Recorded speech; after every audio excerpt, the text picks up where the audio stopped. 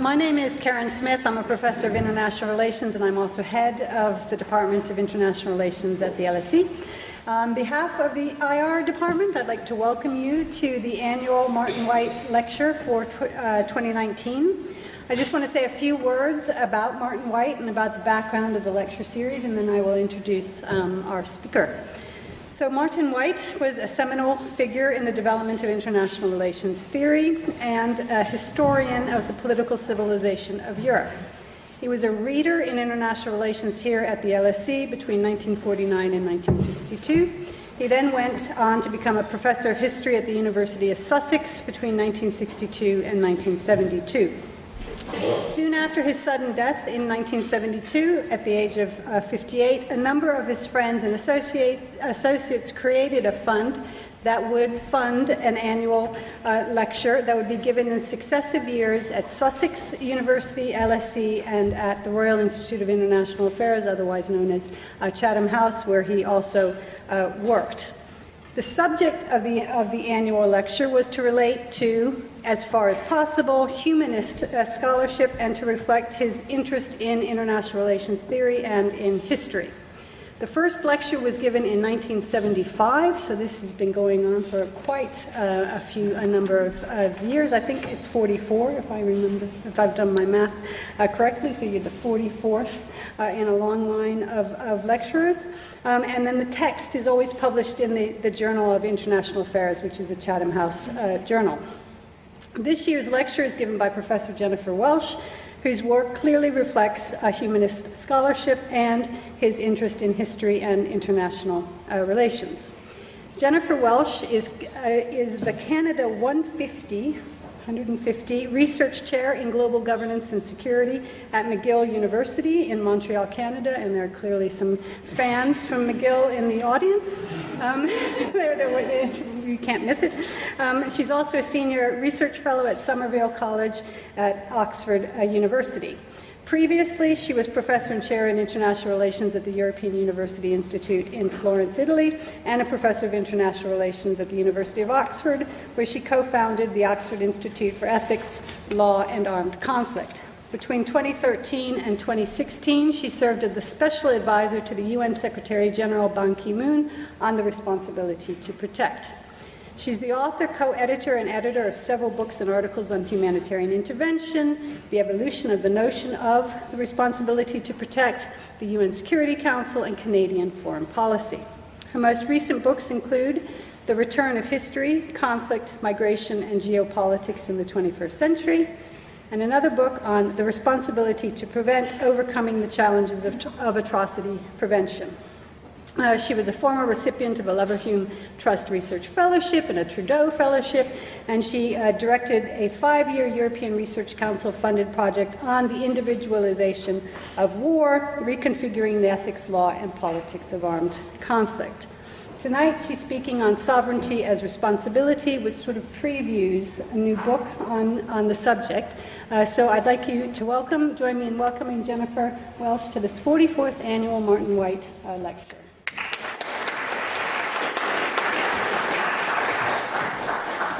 Thank you very much. I want to start by thanking the lecture committee for inviting me to speak in this very distinguished series, and to Caterina Dellacora and Zoe Adams for making this all possible this evening.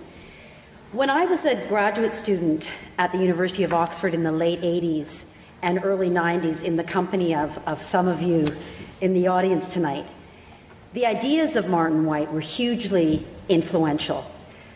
White's essays, particularly Why Is There No International Theory and Western Values in International Relations, featured prominently in my own doctoral dissertation, and I devoured the edited collection International Theory, The Three Traditions, when it was published in 1991. I feel compelled to borrow from the words of Hedley Bull when I'm describing the impact that White's international thought has had upon me. I'm humbled by it, and I'm a constant borrower from it. When White introduced his three traditions of realism, rationalism, and revolutionism in his riveting set of lectures here at the LSE, he always started with revolutionism. And it was a decision, he argued, that was based on its historical precedent in the form of the medieval Republica Christiana. Since the origins of the modern state system, he suggested, there were at least 3 examples of international revolutionism. The religious revolutionists of the 16th and 17th centuries, the French revolutionists, especially the Jacobins, and the totalitarian revolutionists of the 20th century. The defining characteristic of revolutionists, he told his students at the LSE, was their passionate belief in the moral unity of the Society of States, or international society. Revolutionists not only claimed to speak in the name of this unity, he argued, but also experienced an overriding obligation to give effect to it. It was White's very provocative discussion of revolutionism, along with discussions with the late John Vincent, that inspired me to grapple with one of those pivotal revolutions in the development of the modern state system, the French Revolution. But I tackled it from another perspective, trying to understand why and how counter-revolutionists sought to fight against the spread of universalist ideas. Tonight, I want to try something out on you and ask whether, in hindsight, we might now consider the 1990s and early 2000s, the height of what I refer to as assertive liberalism, as constituting another revolutionary moment in international affairs. And I'll do so through the notion of sovereignty as responsibility.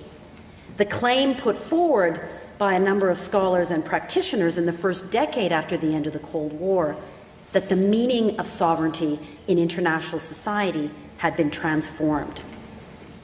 From an understanding of sovereignty as the right of absolute authority over a domestic jurisdiction, to the idea that sovereign rights were somehow conditional on a state fulfilling its core responsibilities, not just to control its territory, but also to protect the fundamental rights of its people. Now, some international relations scholars like Nick Wheeler have described this new reading of sovereignty as marking a new solidarist moment in international society, when the social consensus on legitimate behavior by the members of international society shifted. I have some sympathy for this view, but I think there's potential value in examining whether sovereignty as responsibility was actually a much more radical idea. A revolutionist disposition in international politics, White tells us, tends to describe international relations in prescriptive terms and in the imperative mood. As with other revolutionary ideas that have appeared in the history of the modern state system, the international order promoted by assertive liberals was to be preserved not just by a balance of power, but by a deeper consensus upon particular moral and political ideas. If it was not quite the civitas maxima portrayed by thinkers of the 16th and 17th centuries, its soft revolutionism, to borrow a term of White's, did suggest, much as Grotius had done in his writings, that the legal order prevailing in international society had to more closely approximate the broader moral order that gave recognition to individuals as well as states. And in many ways, the prescriptions of assertive liberals, particularly regarding humanitarian intervention, shared this proposition that within international society there are social duties not only towards other states, but also towards the individuals whom the state represents.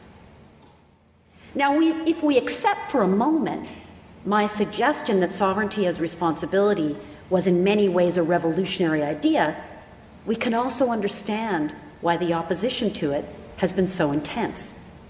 At times, that opposition has been more indirect, expressed through attempts, as I will show later, to shape the meaning of sovereignty as responsibility in ways more supportive of traditional norms. But in other instances, the opposition has been vocal and fundamental, as it was, for example, in Russian and Chinese critiques of the NATO-led intervention in Kosovo, an event whose 20th anniversary we're celebrating right now, or marking right now. Of course, the capacity to contest sovereignty as responsibility was shaped by a particular power configuration in the international system. So while in the late 1990s, and early 2000, Western states enjoyed a privileged power position, including within the UN Security Council. By the late 2010s, and arguably before, those contesting sovereignty as responsibility had new possibilities to do so. But contestation was also shaped by other competing normative ideas, chief among them the powerful UN principles of self-determination and sovereign equality.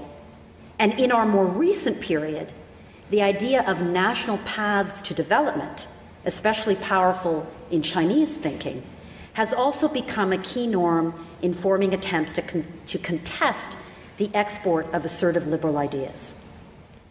But before I examine these more recent developments, I want to step back and recall some of the early expressions of sovereignty as responsibility, and then move on to asking whether its impact can be considered revolutionary.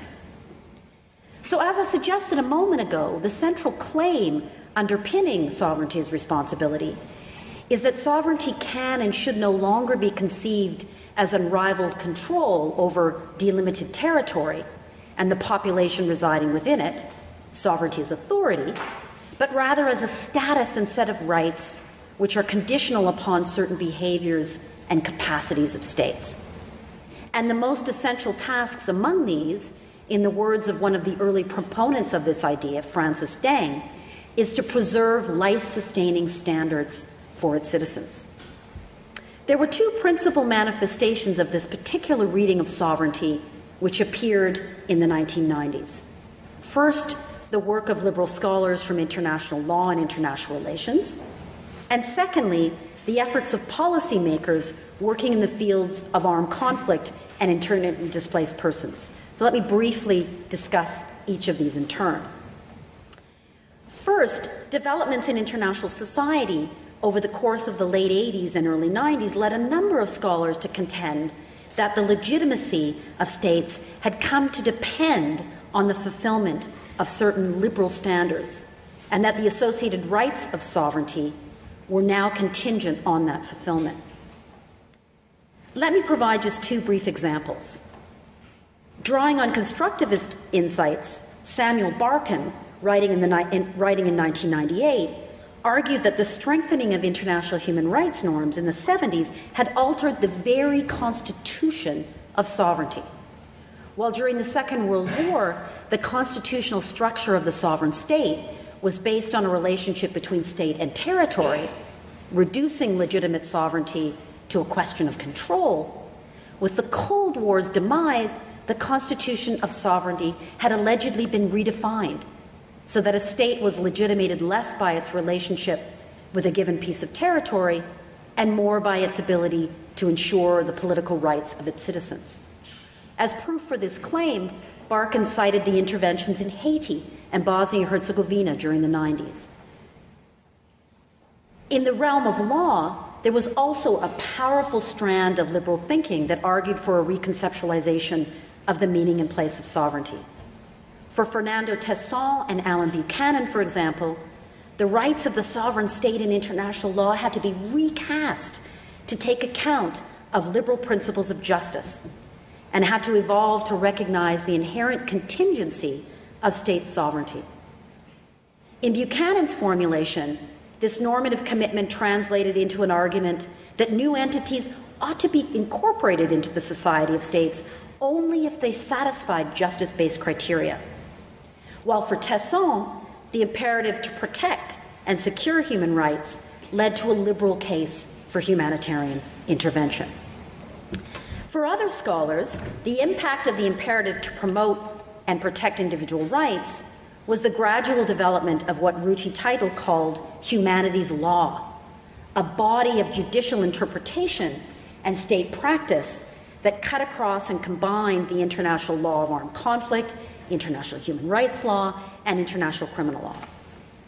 As a result of the proliferation and globalization of processes of justice, Teitel argued, the meaning of the international rule of law had taken on the veneer of domestic law enforcement, and matters which were previously considered in the domain of foreign policy were now convertible into matters of the law.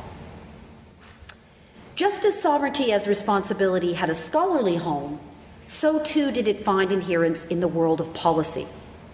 Beginning in the 1990s with the work of the Africa Project at the Brookings Institution, spearheaded by Francis Deng, and carrying through the work of the International Commission on Intervention in State Sovereignty, an influential set of policymakers argued that an absolutist conception of sovereignty had been the key source of international inaction to address human rights crises occurring in international society. Sovereignty as authority had been the problem. For some of these scholars and policymakers, the critique of the international community's apparent tolerance of domestic oppression and suffering was based on a more fundamental skepticism as to whether the sovereign state as such had any intrinsic moral worth. For many, it was simply a shell that represented a deeper value, the sovereignty of peoples. While during the Cold War, a pragmatic accommodation of political and ideological diversity required a privileging of the state over peoples, a series of material and ideational changes in the 80s and 90s had called that normative ordering into question.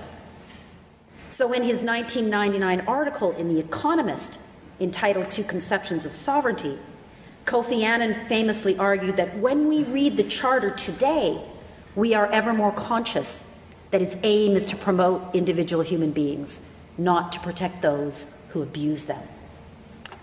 So I can't cover in detail the full evolution of this reading of sovereignty. For this, you have to read my forthcoming book. But I want to make three very quick observations before moving on. First, it's clear from what I have surveyed that most proponents of the assertive liberal understanding of sovereignty have never countenanced an end to the nation state. This is why we should, as I hinted earlier, understand it as a form of soft revolutionism. Moreover, there are stronger and weaker versions of this understanding of sovereignty at play. While most of the scholars and practitioners to whom I refer argued that sovereignty had often proved inadequate, their prescription was usually for sovereignty to be new and improved. But many did endeavor to move beyond analytical and normative distinctions between liberal and illiberal states to suggest that international law and international organizations should abandon their traditional neutrality towards domestic principles of legitimacy. The second point I'd make is that in most of the liberal formulations of sovereignty as responsibility, there's a sense of movement or change. The Westphalian system of the 17th century is described as a phase in which the sovereign reigns supreme domestically, and is contrasted with the latter part of the 20th century and the steady erosion of the concept of sovereignty. So in the words of former Director of Policy Planning in the Bush administration, Richard Haass, speaking in 2003, there was now an emerging global consensus that sovereignty is not a blank check. It's contingent on the fulfillment by each state of certain fundamental obligations. Third and finally, there's a clear contractarian logic behind sovereignty as responsibility. This reasoning can be seen in the formulation of Deng, who asserts that to claim that sovereignty is unlimited or unconditional is to lose sight of its purpose in the original context of the social contract, taking the means for the end. For the assertive liberals who proceeded from Deng's starting point, the contractarian logic served two functions. First, and most obviously, it made sovereignty inherently conditional. But secondly, it dissolved the apparent conflict between non-intervention and human rights, which is so often asserted in international relations. If the state failed to fulfill its responsibility, it could no longer claim that external actors should refrain from intervening. Yet there's another further step required for contract theory to generate the normative framework that assertive liberals desire. The existence of something outside of the state in question to which responsibility can be transferred. As I'll suggest in a moment, early contract theorists believed that once individuals revoked their agreement to be bound collectively, they return to the state of nature. But in the contemporary liberal argument, sovereigns exist in a context where a coherent international community can be invoked and called upon as an alternative source of responsibility. As Deng put it, living up to the responsibilities of sovereignty implies the existence of a higher authority capable of holding the sovereign accountable. This notion that there's some kind of collective international agent that can affect this relationship between ruler and ruled is the more novel claim of contemporary liberalism. It suggests the existence of a coherent and identifiable purpose that's generated not solely from the aggregated wills of sovereign states, but also from higher norms based on consensus rather than consent. The development and proliferation of jus cogens and erga omnes rules is thus taken by some as evidence that certain norms and standards are beyond the reach of states and can be used not only to constrain their behavior, but also to challenge their very existence as legitimate legal entities. So now that I've laid the groundwork for a common understanding of sovereignty as responsibility, let me return to my larger theme, assessing whether sovereignty as responsibility really is revolutionary. And in so doing, I want to set out two questions that arise from the liberal claim. I actually had three, but I didn't have time for three, so I'll stick with two. The first is conceptual and historical. Is the contemporary liberal understanding of sovereignty really new? And the second is empirical. What does the record of practice in the post-Cold War period really tell us? And what has been the nature and content of efforts to contest sovereignty as responsibility?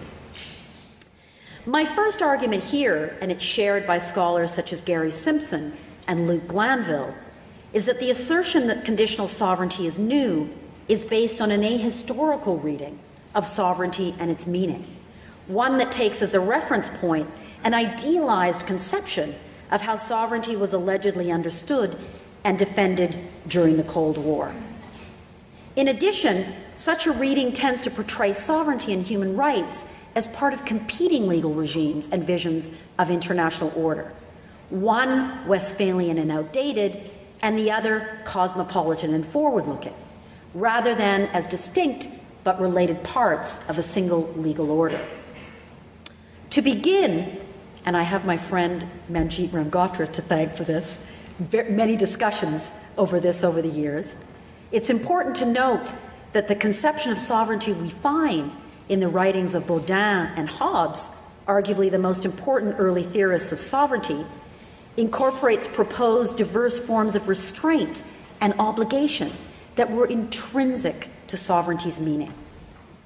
While for these writers sovereignty was indeed to imply supremacy, the sovereign as the source of the law, it was never conceived as simply the ability to coerce or the capacity to penetrate all aspects of the lives of citizens. The theorists who advocated the legally supreme position of the sovereign in order to solve the problem of vicious civil war were also concerned about the tyrannical abuse of power. In short, absolute authority did not necessarily imply arbitrary authority. For his part, Hobbes, of course, was extremely careful to avoid speaking of any form of limitation on sovereignty. For him, this notion implied the existence of a power separate to and potentially above the sovereign. To divide power was to invite perpetual war of every man against his neighbor and to go against the very essence of the Commonwealth. However, in De Cive, Hobbes makes an important distinction between a limitation on power, which he equates to a division of power, and a restraint on power, the latter referring to efforts to keep power within a set of moral boundaries. On the one hand, Hobbes claims that if the sovereign behaves iniquitously and contravenes the law of nature on the authority of the author, he's not held responsible. Some have interpreted Hobbes as giving unlimited license to the Leviathan, given his argument that individual sovereignty, once given up, could not be reclaimed in the event that the monarch did not abide by his or her side of the bargain. Nevertheless, Hobbes also maintains throughout the Leviathan that individuals can't enter into a covenant that would commit them not to resist force, for no man can transfer or lay down his right to save himself from death, wounds, and imprisonment. Since the pursuit of security is the reason why people have covenanted to create a sovereign, their safety cannot then be revoked by the actions or civil laws of that sovereign. This implies that the inherent right to self-defense exists even against the sovereign, and that, as Hobbes put it, obedience ends when protection comes into question. But the second conceptual point I wish to underscore here is that the understanding of sovereignty, which was legalized and institutionalized in modern international society, is less the version promoted by the absolutists, the favored reference point of contemporary assertive liberals, and more the version we find in the key writings of 18th century thinkers, primarily Vattel and Rousseau. A modern international system comprised of states that were equal in their sovereignty was only possible with the move from what Christian Reyes-Smith calls a holistic ontology, whereby the state is part of a divinely ordained social order, to an individualist ontology, where the state is an artifact created to further the interests of individuals. The twin 18th century developments of popular sovereignty and sovereign equality gave rise to a legal system that formally acknowledged internal supremacy and external autonomy, the crucial baseline for institutionalized international cooperation and a discourse of sovereign rights. But those rights were also, in some sense, dependent. They derived from a deeper assumption about the state's crucial role as a shell for political community, or in Rousseau's case, the general will. While Hobbes' approach to theorizing sovereignty was strongly consequentialist, designed to forestall continued fragmentation and civil war, Vattel and Rousseau gave greater expression to sovereignty's normative content and purpose. So, in other words, sovereignty did not suddenly become conditional in a post-Cold War world. Conditionality was always implicit in understandings of the concept. Moreover, liberal notions of autonomy and self-determination have formed the backdrop for an international system enshrining sovereignty from as early as the late 18th century. This suggests, and this is a theme I pursue elsewhere, that the assertive liberal reading of sovereignty may not have the monopoly on liberal ideas. Nevertheless, while conditionality has been integral to understandings of sovereignty, the idea of external limits to sovereignty, posited by assertive liberals, is more novel and more controversial. In Hobbes's absolutist formulation, sovereign power could not be limited from the outside. Though he accepted that sovereigns had internal obligations, he rejected the idea that they could be externally compelled to comply with those obligations. Instead, if or when the sovereign failed to protect his subjects, individuals reverted to have a legitimate right to seek their own preservation. The assertive liberal argument I detailed a moment ago, however, suggests not only that sovereignty entails responsibility, but also that sovereignty can be limited, and in some cases exercised by an external international authority or international community.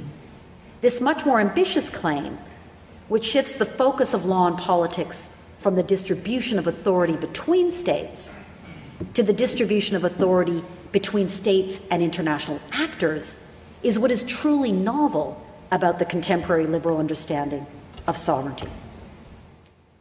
As the final aspect of my discussion as to whether sovereignty as responsibility is really new, it's important to underscore that conditional notions of sovereignty also existed in the practice of states prior to our modern post-Cold War period.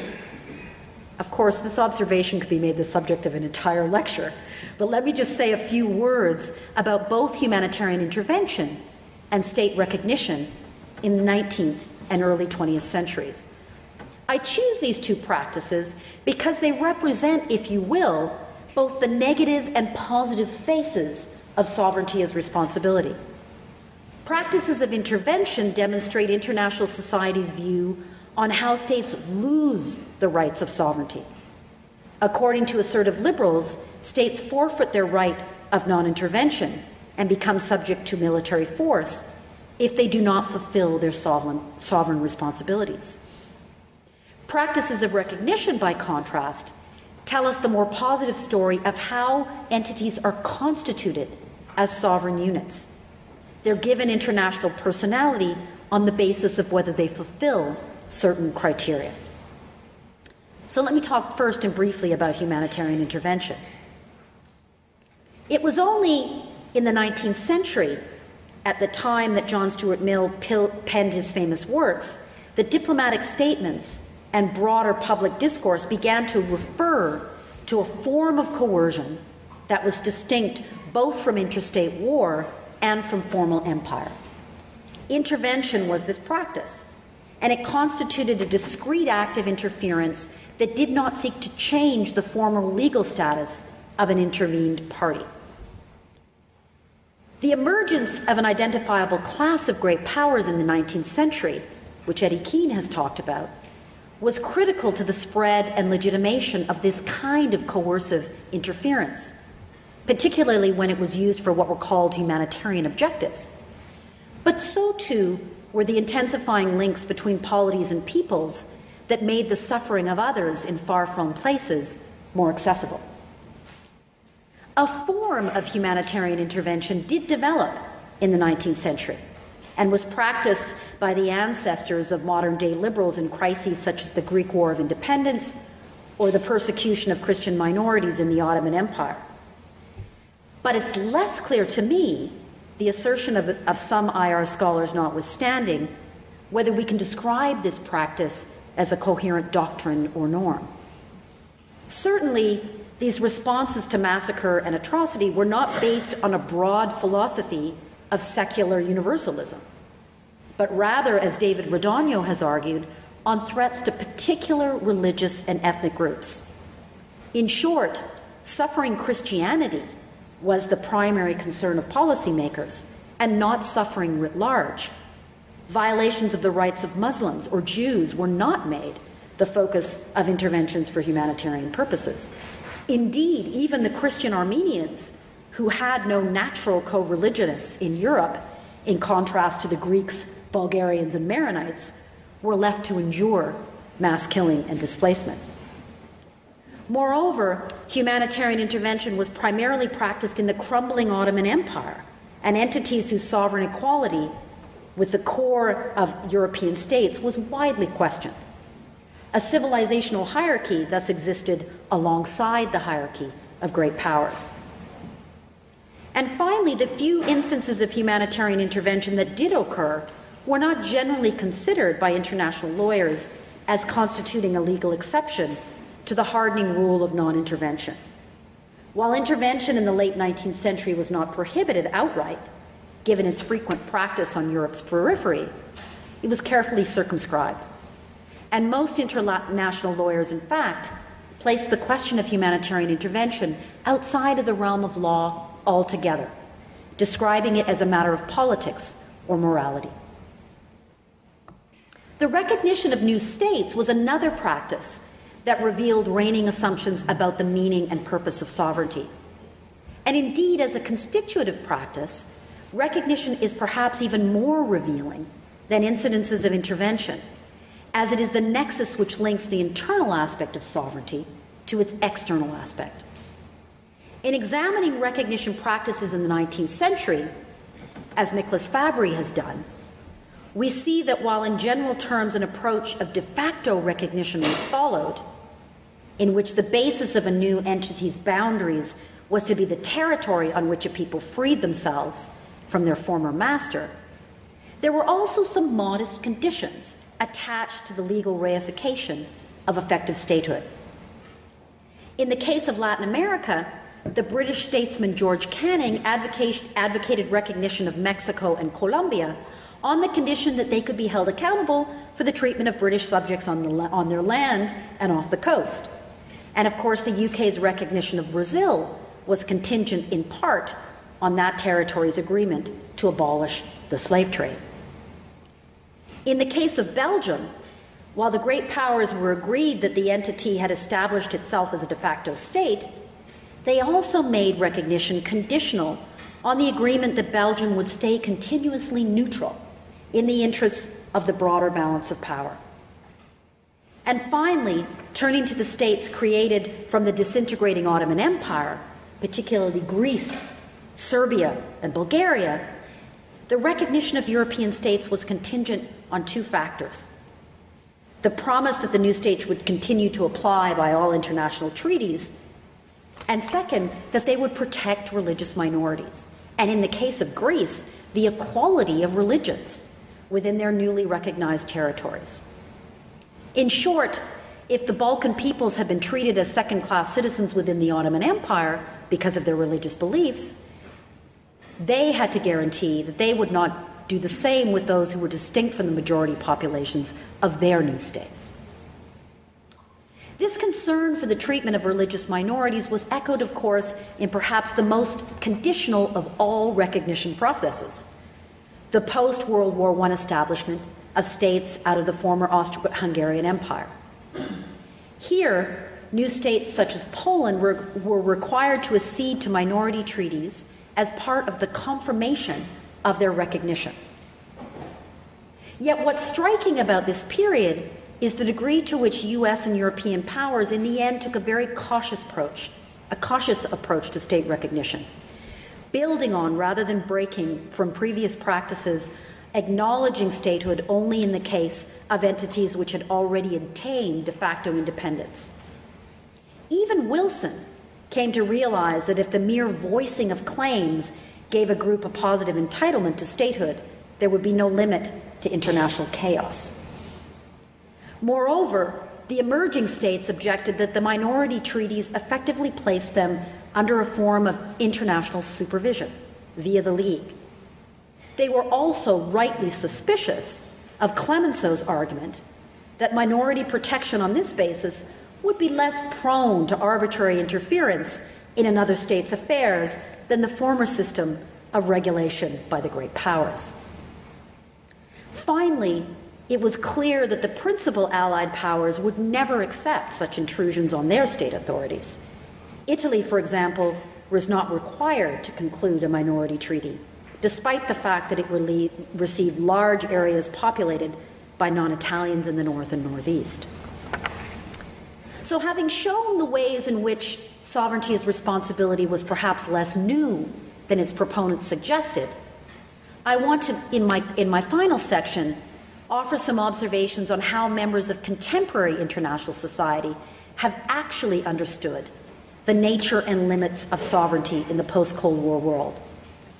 And in the process, I'll cast some doubt on whether the progress of assertive liberal ideas can be said to have created a new understanding of sovereignty. Given that I've written extensively on some of these themes elsewhere, my comments here are going to be selective.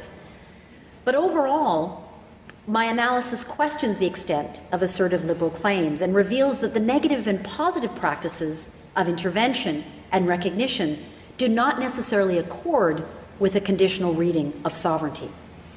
In fact, with respect to the principle of the responsibility to protect, which I'll come back to in a few moments, we have increasingly seen a number of states contesting a more liberal understanding of sovereignty through attempts to transform R2P from a more cosmopolitan ideal into a principle that first and foremost strengthens states and the capacity of states to be responsible. Let me start, however, with a brief discussion of practices of state recognition, focusing in particular on the case of the former Yugoslavia. On first sight, of course, it appeared that the state creation process that accompanied the breakup of Yugoslavia would follow the assertive liberal idea of sovereignty as responsibility. In December of 1991, European foreign ministers met and agreed to recognize the independence of former Yugoslav republics, provided they fulfilled certain conditions: commitment to the rule of law, democracy and human rights, guarantees of ethnic and minority rights, and the acceptance of the inviolability of frontiers. The essence of what was then the European Community's position was an aversion to ethnicity and its allegedly primordial ethos, and a championing of modern notions of identity based on multiculturalism and common citizenship. It then fell to the Badinter Commission, an arbitration body composed of 5 presidents from among the various constitutional courts of Europe, to judge whether the 4 applicants, Bosnia, Croatia, Macedonia, and Slovenia, met these stated criteria.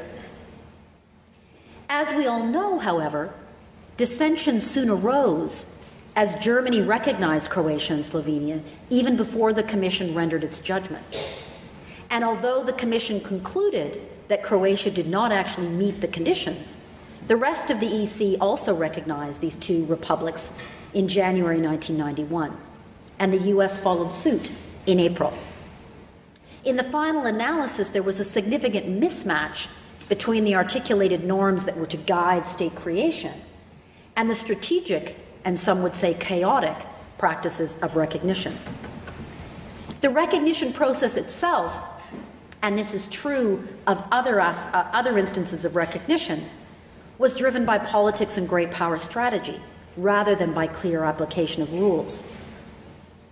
The use of conditionality as a tool of recognition policy, set out most explicitly by the European Community, seemed to mark a return to 19th century ideas of the standard of civilization.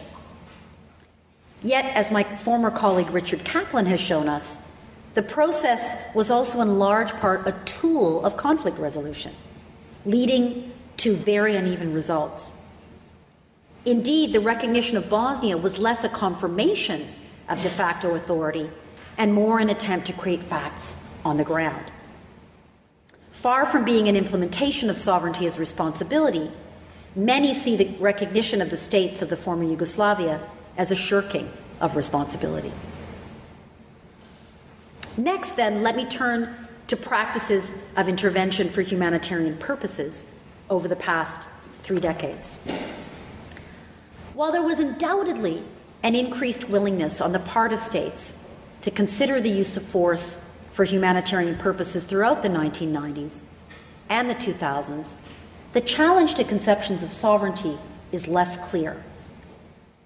Most of the incidences of this use of force, Kosovo being the most glaring exception, have involved the collective security mechanisms of the United Nations, and particularly the Security Council's power to redefine what constitutes a threat to international peace and security.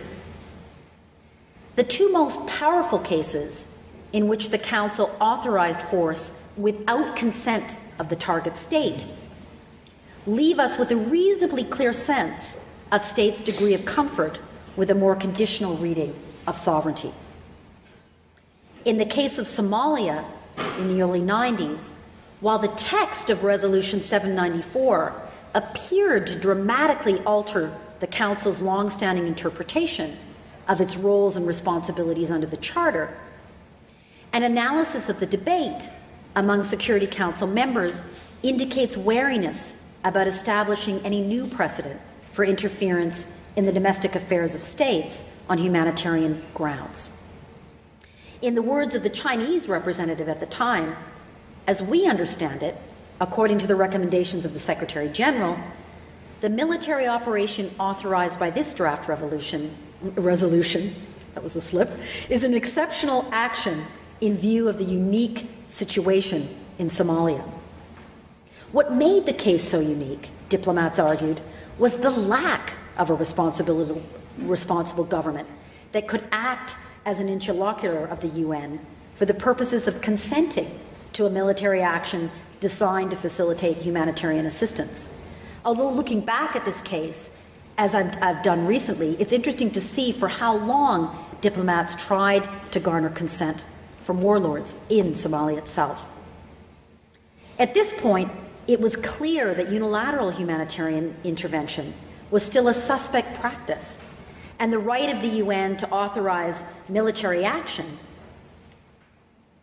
on a multilateral basis was still ad hoc rather than systematically conceived. This mission, along with the action in northern Iraq 2 years prior, was conceived and designed as a limited affair, a temporary response to emergency. Fast forwarding to the case of Libya in 2011, we see a dramatic incidence of the Council authorizing the use of all necessary means to protect civilians and civilian-populated areas. Yet the fallout from that intervention and the divisive diplomacy that ensued provides some evidence that the West's interpretation of how and why states could forfeit their sovereign rights was not widely shared within the international community. Indeed, some Western states themselves had their doubts.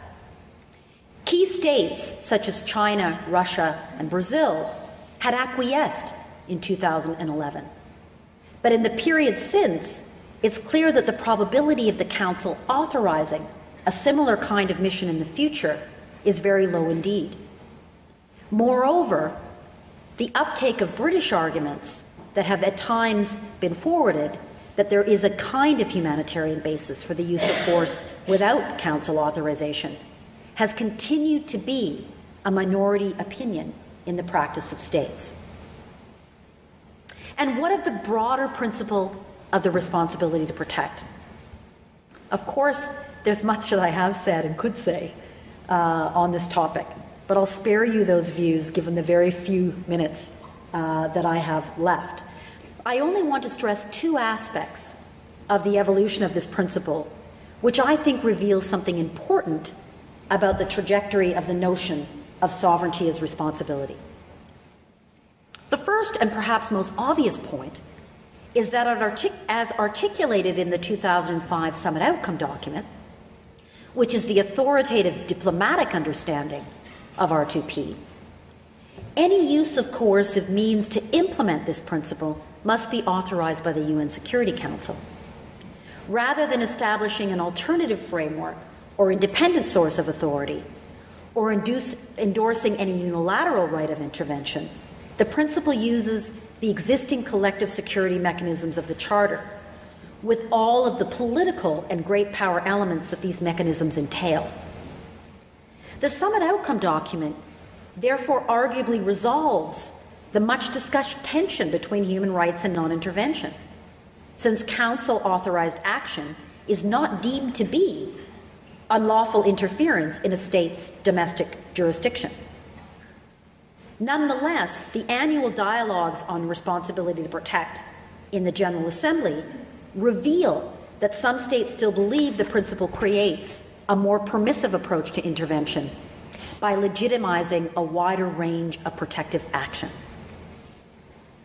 Second, the implementation framework for responsibility to protect set out by former UN Secretary General Ban Ki-moon and the framework which I worked with rests on a three-tiered conception of responsibility in which state responsibility for protecting populations retains a primary place. Aside from raising doubts as to the revolutionary impact of sovereignty as responsibility, this three-pillar framework has been used very effectively by some states to emphasize the more state-centric elements of responsibility to protect, rather than the more individualist or people-centered vision of the original ICISS report. A set of developing countries, including China, has drawn on the specific text of the Summit Outcome document, not only to emphasize the preeminent role of national authorities in the implementation of responsibility to protect, but also to call for a much more demand-driven as opposed to supply-driven approach to international assistance, one that strengthens state capacity, reinforces sovereignty, and respects different national paths to protecting populations. Some states have also pursued this statist interpretation of responsibility to protect by injecting a notion of hierarchy into the norms prescriptions, challenging the Secretary General's claim that the pillars are of equal weight, mutually reinforcing, and non-sequential. This evolution of responsibility to protect reminds us that contestation should be seen as part and parcel of normative evolution, and that responsibility to protect, as an indeterminate and complex norm, is particularly susceptible to this process. But it also highlights how this norm confronted some of international society's most entrenched principles and processes. During the negotiation of the summit outcome document, but also in the years since, many states, both democratic and undemocratic, have sought to ensure that the responsibility to protect reaffirms a horizontal distribution of power among sovereign states, rather than creates a hierarchical or vertical structure in which the international community has an automatic and authoritative role in protecting populations. It is this latter possibility, which is even more formal and more extensive than the old regulation of international society by the great powers, is what generates perhaps the deepest contestation around responsibility to protect. Instead of viewing the prerogatives of sovereignty as impeding the advance of justice, skeptics of responsibility to protect have seen them as crucial to both protecting pluralism and promoting greater reliability and accountability in the exercise of power. In other words, they have questioned whether the assertive liberal reading of sovereignty is necessarily progressive. And in so doing, they've encouraged many of us, including myself, to think again about the normative underpinnings and the normative function of sovereign equality and self-determination. Now, Martin White saw a central paradox in the successive waves of revolutionist and counter-revolutionist doctrine that had marked international society. They aimed at uniting and integrating what he called the family of nations. But in practice, they divided it more deeply than it was divided before. Was this also the effect of the soft revolutionist idea of sovereignty as responsibility? This is a difficult question to answer definitively. White, of course, was notoriously suspicious of progressivist theory and decried its tendency to let conviction precede evidence. It's not a good argument for a theory of international politics, he once wrote, that we shall be driven to despair if we don't accept it. I love that quotation. It may be the case, as I've suggested, that the claims of assertive liberalism can sit uncomfortably with some of the practices of intervention and state recognition in the post-Cold War period. But the underlying objective of its soft revolutionism, to give individuals and individual protection a more central place in theory and practice, is one I believe we should not lose sight of, even if we must pursue it through different means. I thank you so much for listening and for giving me this opportunity. Well, thank you very much. We have a few minutes for questions. I'm going to take them in groups, if that's okay. Any questions from the audience, right? Just wait for the mic, and could you please introduce yourself?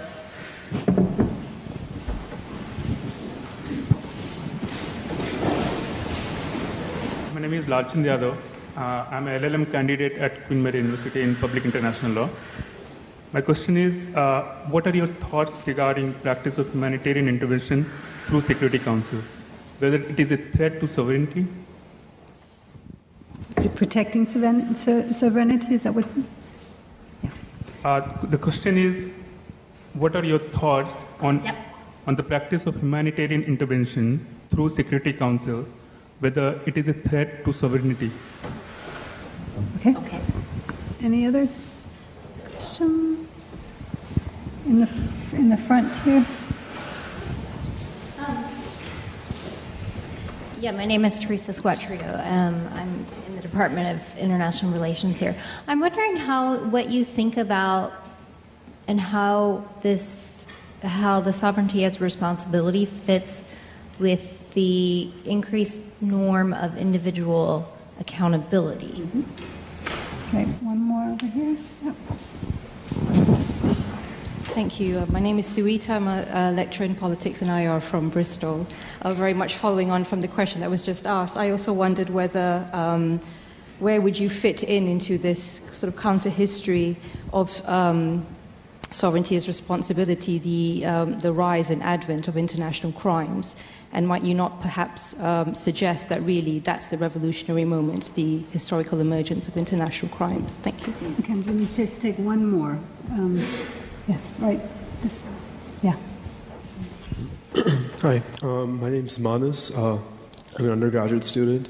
And so my question was basically related to like the responsibility while protecting, which was this notion put forth by Brazil. In 20... I was trying to figure out where you were. Right, yeah. Already I conceived. Yes. Yeah, so just about like the responsibility while protecting, was put forth by Brazil around 2014. How likely do you think it is that it'll sort of actually be integrated into the framework of R2P? And secondly, do you think it'll actually make the concept of R2P more digestible to states like, say, China or Russia, who feel that R2P makes outright intervention more permissible under certain contexts? Okay, That's good. Yeah. Thank you. And I'm sorry I didn't have time to take more. These are great questions. I'll take them in reverse order, actually. So I think this initiative is really interesting in that it seeks to return attention to a couple of the notions that were in the original conception of the responsibility to protect about prevention and about force as a last resort. But in addition to that, it raises this issue of accountability for the use of force that is exercised through Security Council authorization, which is a little bit linked to your question. In terms of its impact, my assessment of it is that it had the potential to have some impact, and it's remarkable how the ideas associated with it still feature often in statements. And there was one moment in time where diplomatically we saw states actually grappling with it, and that was in 2015 when there was an attempt to create a new General Assembly resolution on responsibility to protect on the anniversary of 2005, which failed. And it actually failed largely as a result of trying to bring in those notions from Brazil's concept. And what was interesting about that, and this is my view, I think others will have other views, is that one of the key stumbling blocks was actually the view of the P3, was actually Britain, France, and the United States, that the General Assembly or other bodies should not tell the Security Council how to exercise its role. And that by trying to bring in criteria or notions of accountability, that the Council's central place was being somehow compromised. And I found that very interesting because even though the words associated with Libya were not explicitly used in those negotiations, it was always in the background. And the defensiveness of some Western states was that it was a critique of what was deemed to be an unaccountable use of force. So I don't have a lot of hope that it will be implemented in that way.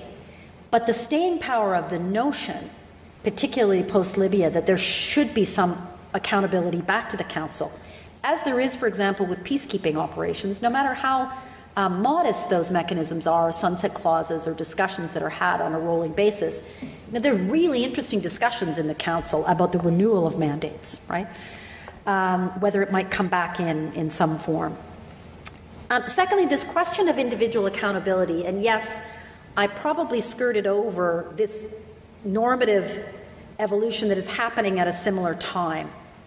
And I think where there's a link to sovereignty as responsibility, although it's less direct than you might think, it should be more direct, is that, at least in the case of humanitarian intervention or responsibility to protect, there's a notion that the involvement of the international community should only come in extreme cases. So the scope of this conditional right is meant to be extremely limited. Ban Ki-moon called it the narrow but deep approach, right? And so the thought was that 2005 and how responsibility to protect was articulated in terms of specific crimes was a better formulation than the broader notion that was in the ICISS report. But I have two further thoughts about this. I mean, one is it clearly then linked responsibility to protect, if not state recognition, to the implications of a crime's lens, right? Which is a distinction between victims and perpetrators, which tends to be frozen at a given point in time, right? So it has led to a particular view of political violence that is similar to what we have in the realm of international criminal accountability. But where I actually see the link to international crimes as being productive is that they are the product of what states themselves agreed to, right? To draw on a phrase of John Vincent's, they created this floor of decency by articulating themselves a commitment to put certain crimes on a certain level, which you know well, Sawita, as international crimes. So in a sense, even though they are not implemented in a way that champions consent, they themselves are the product of consent in an explicit way that some of the broader conditions that are attached to sovereignty and asserted liberalism are not. I don't know if I'm making my point clear. We can have a further conversation about it. But thank you for raising it, because it was not perhaps as prominent in the lecture as it should have been. Now, your question is a very good question. Is it a threat to sovereignty? Well, technically not, right? In that if the Security Council is authorizing enforcement measures through the Charter and through international law, as I read it, this is not deemed to be illegitimate interference in a state's domestic affairs. The Council has that right to authorize these measures. And what we saw through the 90s was a redefinition of threats to international peace and security. This is a power the Council always theoretically had. And it cannot use this power in absolutely expansive ways, but there was an evolution. What I tried to suggest is that it was modest. Certainly, in the instance of northern Iraq, the focus in 1991, the focus was on a humanitarian situation, but the use of force was not explicitly authorized, Chapter 7 mechanisms. And there was also a reference to the transboundary effects of refugee flows as creating a threat to international peace and security, not what was happening solely within the domestic jurisdiction of Iraq. Right? What we saw with Somalia was a more straightforward claim that a humanitarian crisis on its own invited international concern. But I think your broader question is whether Council-authorized action can pose a threat, particularly when we look at follow-on activities that the Council may mandate, whether those are transitional administrations, peacekeeping operations, can in a very material way compromise sovereignty. And in some cases they clearly have. But it's my reading of this is that this is within the Council's purview. So in a technical sense, it doesn't threaten sovereignty. But what it tells us, especially when you look at the debate among states, is what the consensus is at any given time about the limits and possibilities of sovereign jurisdiction. Great. I'm afraid we have run out of time, but I would like you to join me in thanking Jennifer for giving this lecture. Thank you very much.